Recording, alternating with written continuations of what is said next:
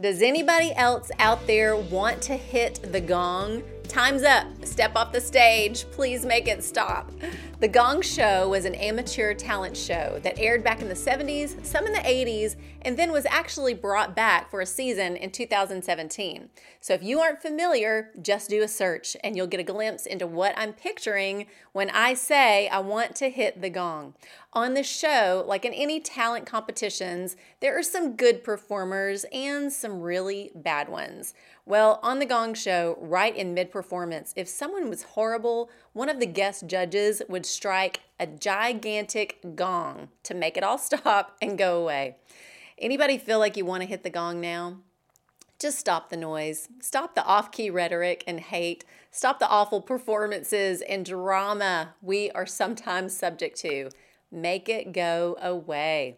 All week long, I've had the image of that enormous onstage gong. It's so loud, and no one ever denies what it means when it's hit. It means the show is over. Get off the stage. Your time is up. I'm done listening. So I had the Gong Show on my mind, right? And then in my Bible app, which I have on my phone, the next day, the verse of the day was this. 1 Corinthians 13:1. If I speak in the tongues of men or of angels, but do not have love, I am only a resounding gong or a clanging cymbal. I was stopped in my tracks. Have you ever had God get your attention like that? You know He wants you to focus on some truth in that moment. I already had the gong pictured in my mind. I could see it as I read this verse. I didn't want to rush past this moment, so I spent some time in 1 Corinthians 13, the love chapter. As with all scripture, context matters, and you can't really get chapter 13 unless you also look at chapter 12. Interesting enough, chapter 12 talks about gifts given and how there are diversities of gifts throughout the body of Christ. But through all the diversity, there is unity because the Spirit gives us gifts to bless and serve one another.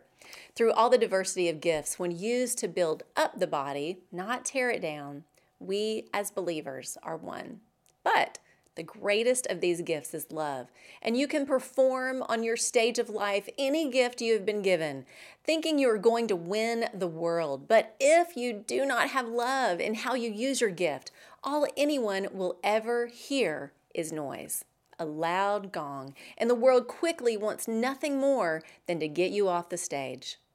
So I asked myself, God, am I using my gifts to build others up?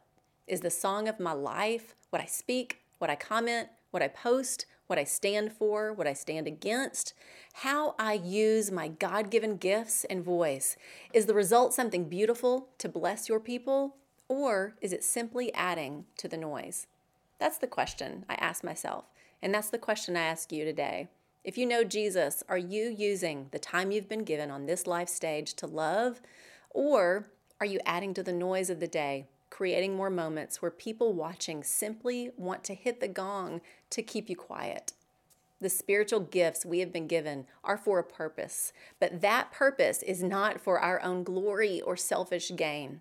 When the motive is love, when we expect nothing in return, those watching or on the receiving end want an encore. That's the truth. Use your God-given gifts and abilities right where God has you for such a time as this, but be sure and deliver them in the one thing we know will never fail: love. I'm Lori Klein.